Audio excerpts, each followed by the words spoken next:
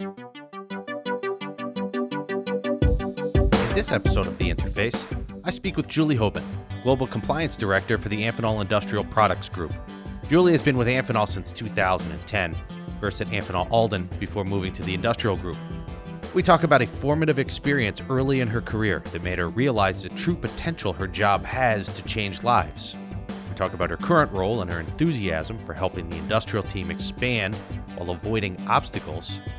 We talk about her time working for Polaroid and teaching herself Braille so she could read in dark rooms. And we talk about her desert island music, hint, it's her clarinet, book, and movie, of course, to learn Italian. This is The Interface. And a quick note, we will be off next Friday, and our next episode of The Interface will return on December 4th. So, Julie, first of all, thank you for doing this today. But I just wanted to introduce you and everything you do to a larger audience, because I think what you do is pretty fascinating, and you have quite the important job here at Amphenol. So just briefly describe, as we start here, your job as Quality and Compliance Director for AIPG, the Industrial Products Group. Yeah, so it's thank you, Chris, Sure. for such a wonderful introduction and really an opportunity to be here and kind of connect again with your audience. One of the best parts of this terrible challenge that we're all dealing with has been the opportunity to connect across a lot of the organizational, group fences that normally exist to really Right. connect a whole slew of Amphenolians. It feels like going to a family reunion and meeting cousins you've never even known you have. Good way of putting it. Yeah. That's been quite an honor and privilege. So I probably have the least descriptive title because there are days where it bears no resemblance to what I'm doing. Mm-hmm. But officially, I'm responsible and look after compliance, and inclusive in that is quality for the Industrial Products Group for Amphenol. And I kind of came to that role a few years ago, having been with Amphenol Alden Products as the director of quality for their organization. Right. What would be a typical day in the life of Julie, or is there a typical day? I would say there is very, very little typical about any of my days. The content, and this is really where I think, I've always maintained that while some see careers and specialization in quality and particularly in compliance, I have a different perspective, because while some see it as very, very strict, very narrowly defined, very regulation based, and certainly that component is very much a part of these functions, I see a slightly different side of it. And that's the opportunity to bring impact through these topics, but at an enterprise level, and really drive business through quality. So they're really a tool through compliance. They're really a tool toward pursuing a much more broad arc across all facets of business. And, it was early in my career as a younger person entering the workforce, where quality was really part of my everyday responsibility. I had no function called quality. It was just a responsibility that we all maintained. But through that effort and using quality as a tool, I was able to really have a fairly broad and wide and sustained impact across, a more kind of evolved set of business opportunities. And I've really, tracked in that direction throughout the rest of my career. So although my functional specificity is in these areas, I've always enjoyed them because they created such a broad brush of, diversity in the kind of tasks I was responsible for, the people that I would be interfacing with, the impact I could have across an organization or on business at large. And that to me was the most exciting part. I think I would have gotten really bored really quickly had it been a very narrowly defined and very too specific type of function. Sometimes, and I'm just using this as an example, quality can be looked at in a myopic point of view, right? As a necessary evil. I know you don't take it that way, and I don't either. I think, those of us that can broaden our minds a little bit, see how important this is. But how personal do you take this in order to help open people's minds to why this is so important, not only for themselves, but the business? Yeah. So all the business books you read and all the leadership books you read say, don't take stuff personally, right? You've got to understand that. And there's good advice buried in there. But I would say that I have always considered this a personal mission. And to that extent, I really do take a lot of what I contribute toward personally. I use the example, and this is often something that comes with emotion, when I talk about it, for new engineers joining a quality team, and for, those of us who have been around for a long time. I had an experience once where I was a part of a quality systems team at a medical device organization. We had a customer care center on campus. Calls were coming in regarding product that was under recall by a physician and surgeon who was about to go operate on a 9-month-old baby to remove an implanted device that was under recall. And my job, because I happened to be in the right spot at the right time, was to run a mile as fast as I could. Fortunately, I was much younger and more spry, and, look up various records that would contribute to our ability to feel confident he could go in and do what he needed to do without risk. And, I think that moment, something really clicked in me where, this function of quality, particularly, the connection to the medical side of quality, made me realize that somewhere along the line, we have an opportunity to significantly change for the better someone's life who will never know who we were and who we will never know who they are. And, I carry that with me every day. I carried that moment with me the nights that you'd be looking over records, looking for one last thing to make sure was correct, or taking another round through a gauge study that had gone south and we needed to improve, or whatever it might be. That person is counting on you, whether they can articulate it or not. And that's the personal connection. And I think that when you can have that kind of personal impact on the community and your customer base at large, what an incredible inspiration and what an incredible responsibility. And, to me, I would say most definitely, without question, I take these roles personally because I think that responsibility is an important one to bear. And you never know who that person on the other end of it is going to be. That could be one of us one day, and we would be appreciating the very same care. So, I often share that very story with new, young, impressionable engineers joining the team to help encourage them, because there are moments where, boy, this can be, a little bit more detail than everyone wants to take. And there are moments when, people might have a different perspective about the function and might see it as a hindrance to, pursuing business.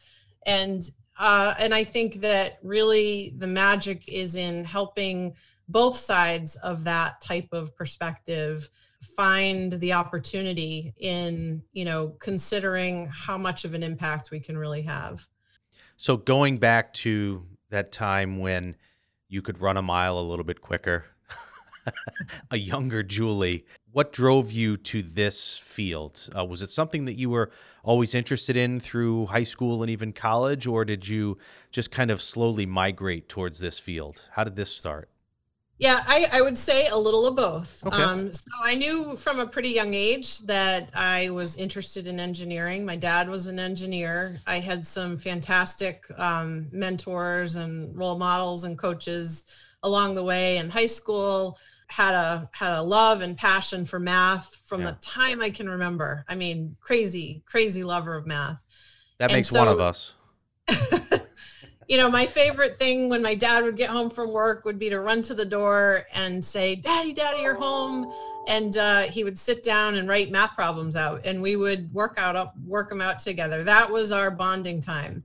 And so, that real spirit and love for math and then science really kind of just kept on compounding as I got older. So going toward engineering was a natural path, chemical engineering in particular, which was not the natural path toward getting to an electronic interconnect company. But I did manage to get there along the way. Started off with Polaroid and spent about 16 years making chemicals and moving chemicals from one part of a plant to another, and then coating chemicals on a very high speed, thin film coating operation, all in total darkness. And then kind of moving from there into some of the medical space through work that we did toward the end of, utilization of assets at Polaroid that brought us into medical devices, believe it or not. Took a bit of a side detour into robotics, which also kind of opened up a passion for me and robots. One of my favorite secret pictures that may or may not exist is a picture I have of myself and Martin Booker while I'm wearing a robot costume. So feel free to share it. And then, really had an opportunity to kind of get back to some of that medical space through coming to Alden. And that's really where I was able to not just get to Alden as an organization, but also get to Amphenol as a real new home. And 10 years later, here I am.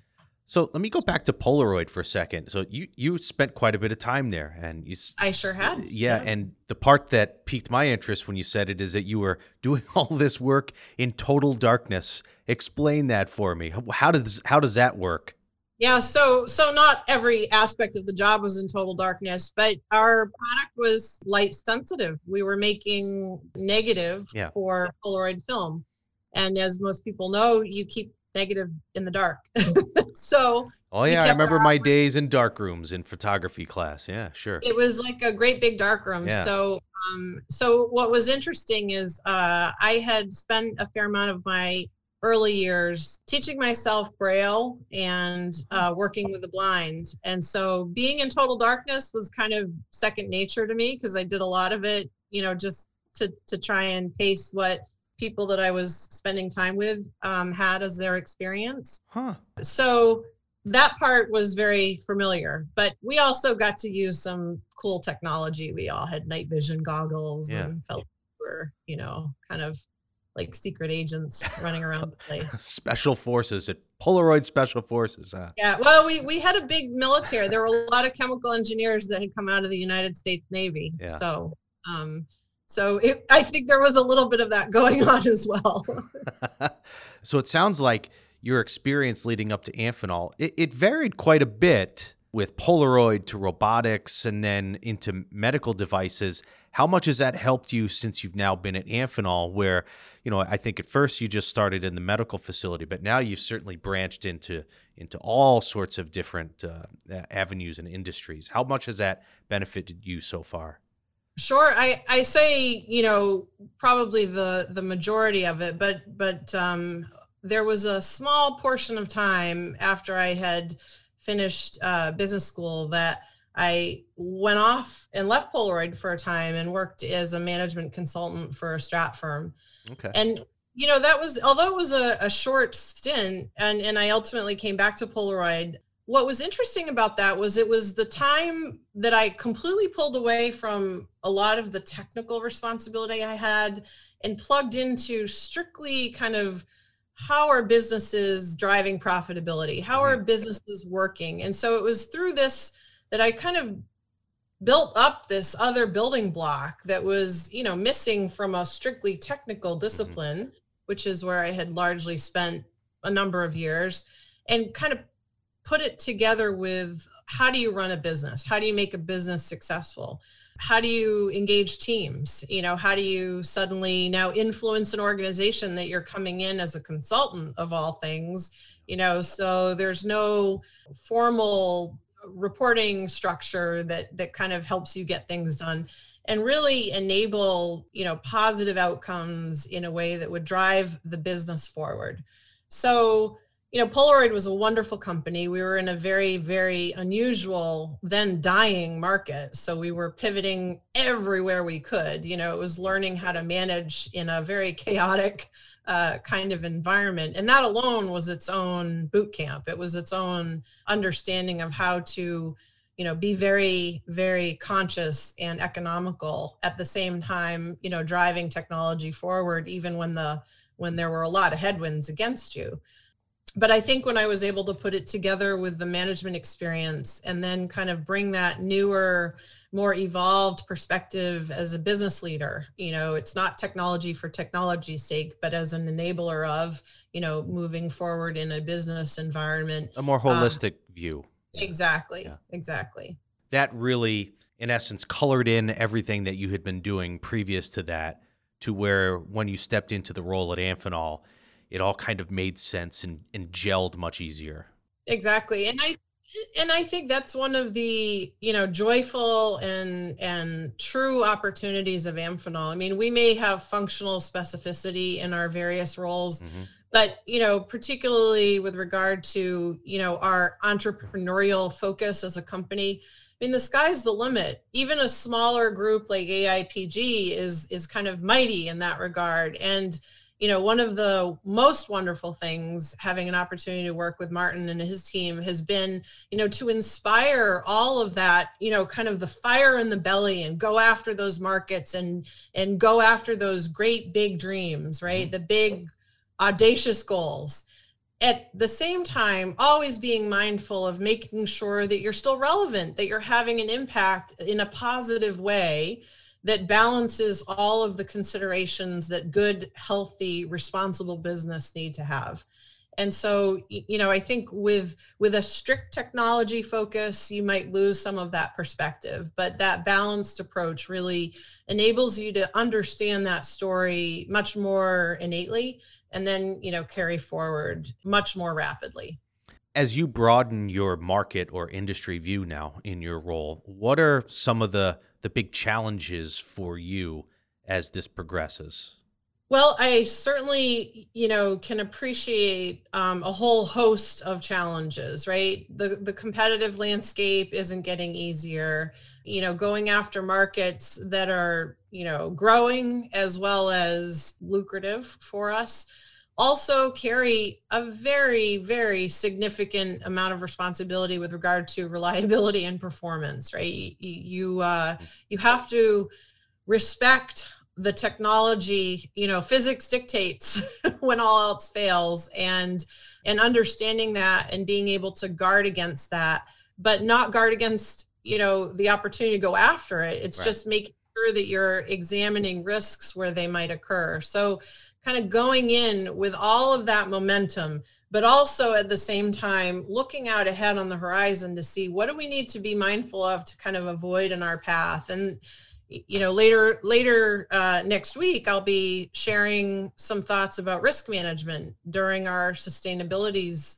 meetings for the Americas sessions that Erica Frank and her team are hosting presently. And, the responsibility of risk management is everyone's, but often the details to kind of address any deltas from proper risk management are often found in compliance and quality. Yeah.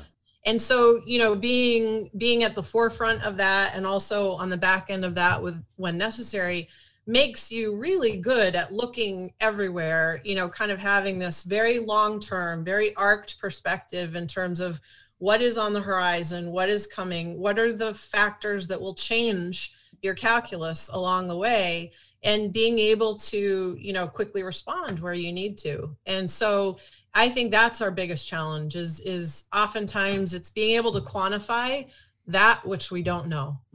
You're like a scout, like a lookout. Absolutely. I've used that word, right? Yeah. These are, and oftentimes what's interesting is the people who can be the most appropriate lookouts for that risk are the ones who bring a very different perspective. So, it taps into another side of what is part of the passion I have when I come into any of my organizations. But being sort of a non-traditional engineer from a gender standpoint, bringing diversity into that space is incredibly powerful. Mm-hmm. People who think differently from, everyone else in the lineup are going to see things differently. They will bring a voice to considerations that might have been otherwise missed. And so, I think on any team, making sure that we actively tap into that is going to make us better at taking an examination of what that risk ahead is. So, whether that diversity comes in just what schools we've gone to and how we've been educated formally, what our life experiences might have been, what kind of metaphors we tune into. I'll never use sports metaphors. I use musical metaphors. That all of that matters. And I think that, again, I think as an organization, we're really, starting to take turn a new page in that chapter. And we recognize that across the company. And so again, within AIPG, that's one of the most exciting parts of my job. We have an incredibly diverse, culturally diverse, geographically diverse, and, just in terms of our team personality and dynamics, diversity, we really cover a lot of space. And it's together, that breadth of space that we cover, that we can look out in lots of different ways. But all those eyes are lookouts, like you say. Getting to know you over the last 8 months or so that you and I have worked together, especially for the frontline COVID team, I know how passionate you are with all this and with your role and your impact on the company. But why do you love it so much? I think it's a human thing. I consider, the work that we're doing on Frontline kind of the great Amphenol humanitarian effort. Yeah. When I compare what we're doing as an organization to what other companies might be doing, and it's not to discredit what they are not doing, but I am incredibly proud and incredibly honored to be part of this, because I think it is truly a testament to our leadership for making sure this is a priority. And it's also an opportunity to, take care of each other. At the end of the day, we are people making this business move forward, and taking good care of each other and in whatever big or small way we can is a real privilege. So, that's what makes me excited about it, because if we can help, it kind of goes back to that. You never know what type of impact you're going to have. There may be someone somewhere along the line whose, situation we have made a little bit better, a little bit safer, and maybe not just for them, but for their family as well. And they will never know all of the, onboarding calls we've done for Ubuntu devices, and they won't ever understand all of the other, details that have been discussed and covered. That's okay. We don't want them to have to worry about that. Right. We just want them to have a better and more positive experience. And I think that, I kind of liken it to this, as I say, great Amphenol humanitarian effort. So. Okay, we'll get away from work now. We'll get into more what makes Julie tick outside of work. So in your free time, what does Julie Hoben do when, on the handful of minutes during the day and during the week where she's not working? Yeah. So let's see. I was going to say what free time, haha. Right. Yes. Because, I teed you up a little bit there. I know. So I would say my best and most important job, kind of in life and in love and family is being a wife and mother and daughter to my mom, who's now 81. We're very fortunate to have her. And so that keeps me busy, because I really enjoy being home, with a job that often brings you away. Yeah. Having a chance to spend a little bit more time and see a few more of those day-to-day moments has truly been a joy, and the silver lining in an otherwise difficult cloud for everyone during the last year or so. But if I'm not helping out with geometry or biology at the moment with homework time, I have always enjoyed crafts. So I'm I like making things. I'm really into making stuff. And so I relax with knitting. Okay. And I have done that since I was a little kid. I also really love playing the clarinet, which I I've also done since I was pretty small. Please tell me you have it right there, ready to go. Oh, I don't. No, I'm sorry. That would have been great. I can go get it, but I don't have it right here. No, I won't put you on the spot like that. So I started playing when I was 8 years old, and I just kept playing and playing and playing. And I was kind of the only kid in my youth symphony I played in who didn't go to music school. I was this rogue engineer, and but it's always been a passion, and I've always kept playing. And when my daughter picked up her instrument, which is flute, it kind of re-inspired me. Yeah. And so I don't have a lot of time, and I don't have as much, kind of work time to be able to work on repertoire and mechanics like I used to, but it's always something I've come back to and really enjoy. So both playing as well as listening. So I guess that segues nicely into the last bit that we always we've been doing here for the last few episodes. So, and I purposely have not looked at what you sent me some notes here, and I purposely did not look. So okay. I wanted to see what you'd say and be surprised on here. So you're stuck on a deserted island by yourself. You don't have internet access now, so you can't work. Yeah, that's a good one. Yeah, that's a good one. I want to save you there. And you can bring with you, or you have with you, one album or musical artist or something. Who would that be?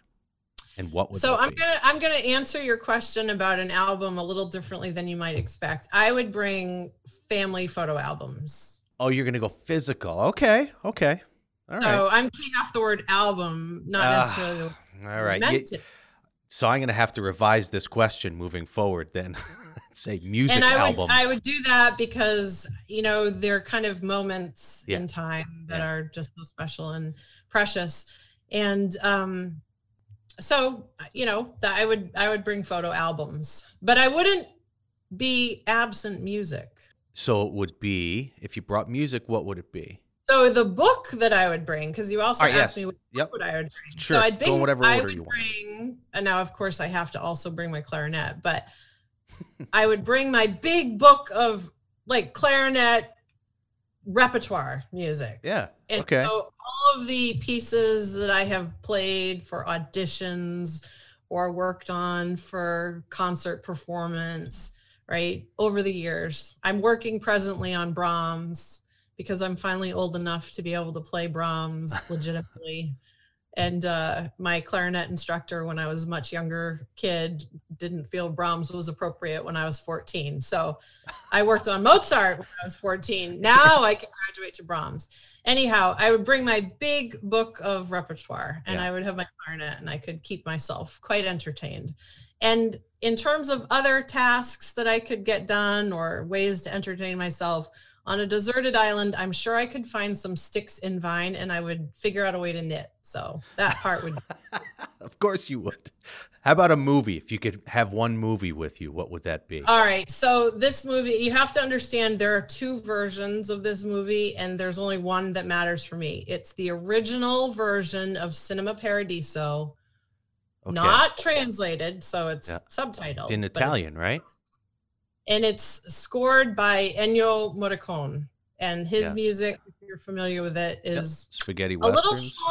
A little schmaltzy, but I would love that movie. I could teach myself Italian, and I could hear the music, and I'd be happy. I knew I'd get great answers out of you for this. So I appreciate that. That's great. Well, listen, Julie, I thank you again for taking time to do this today.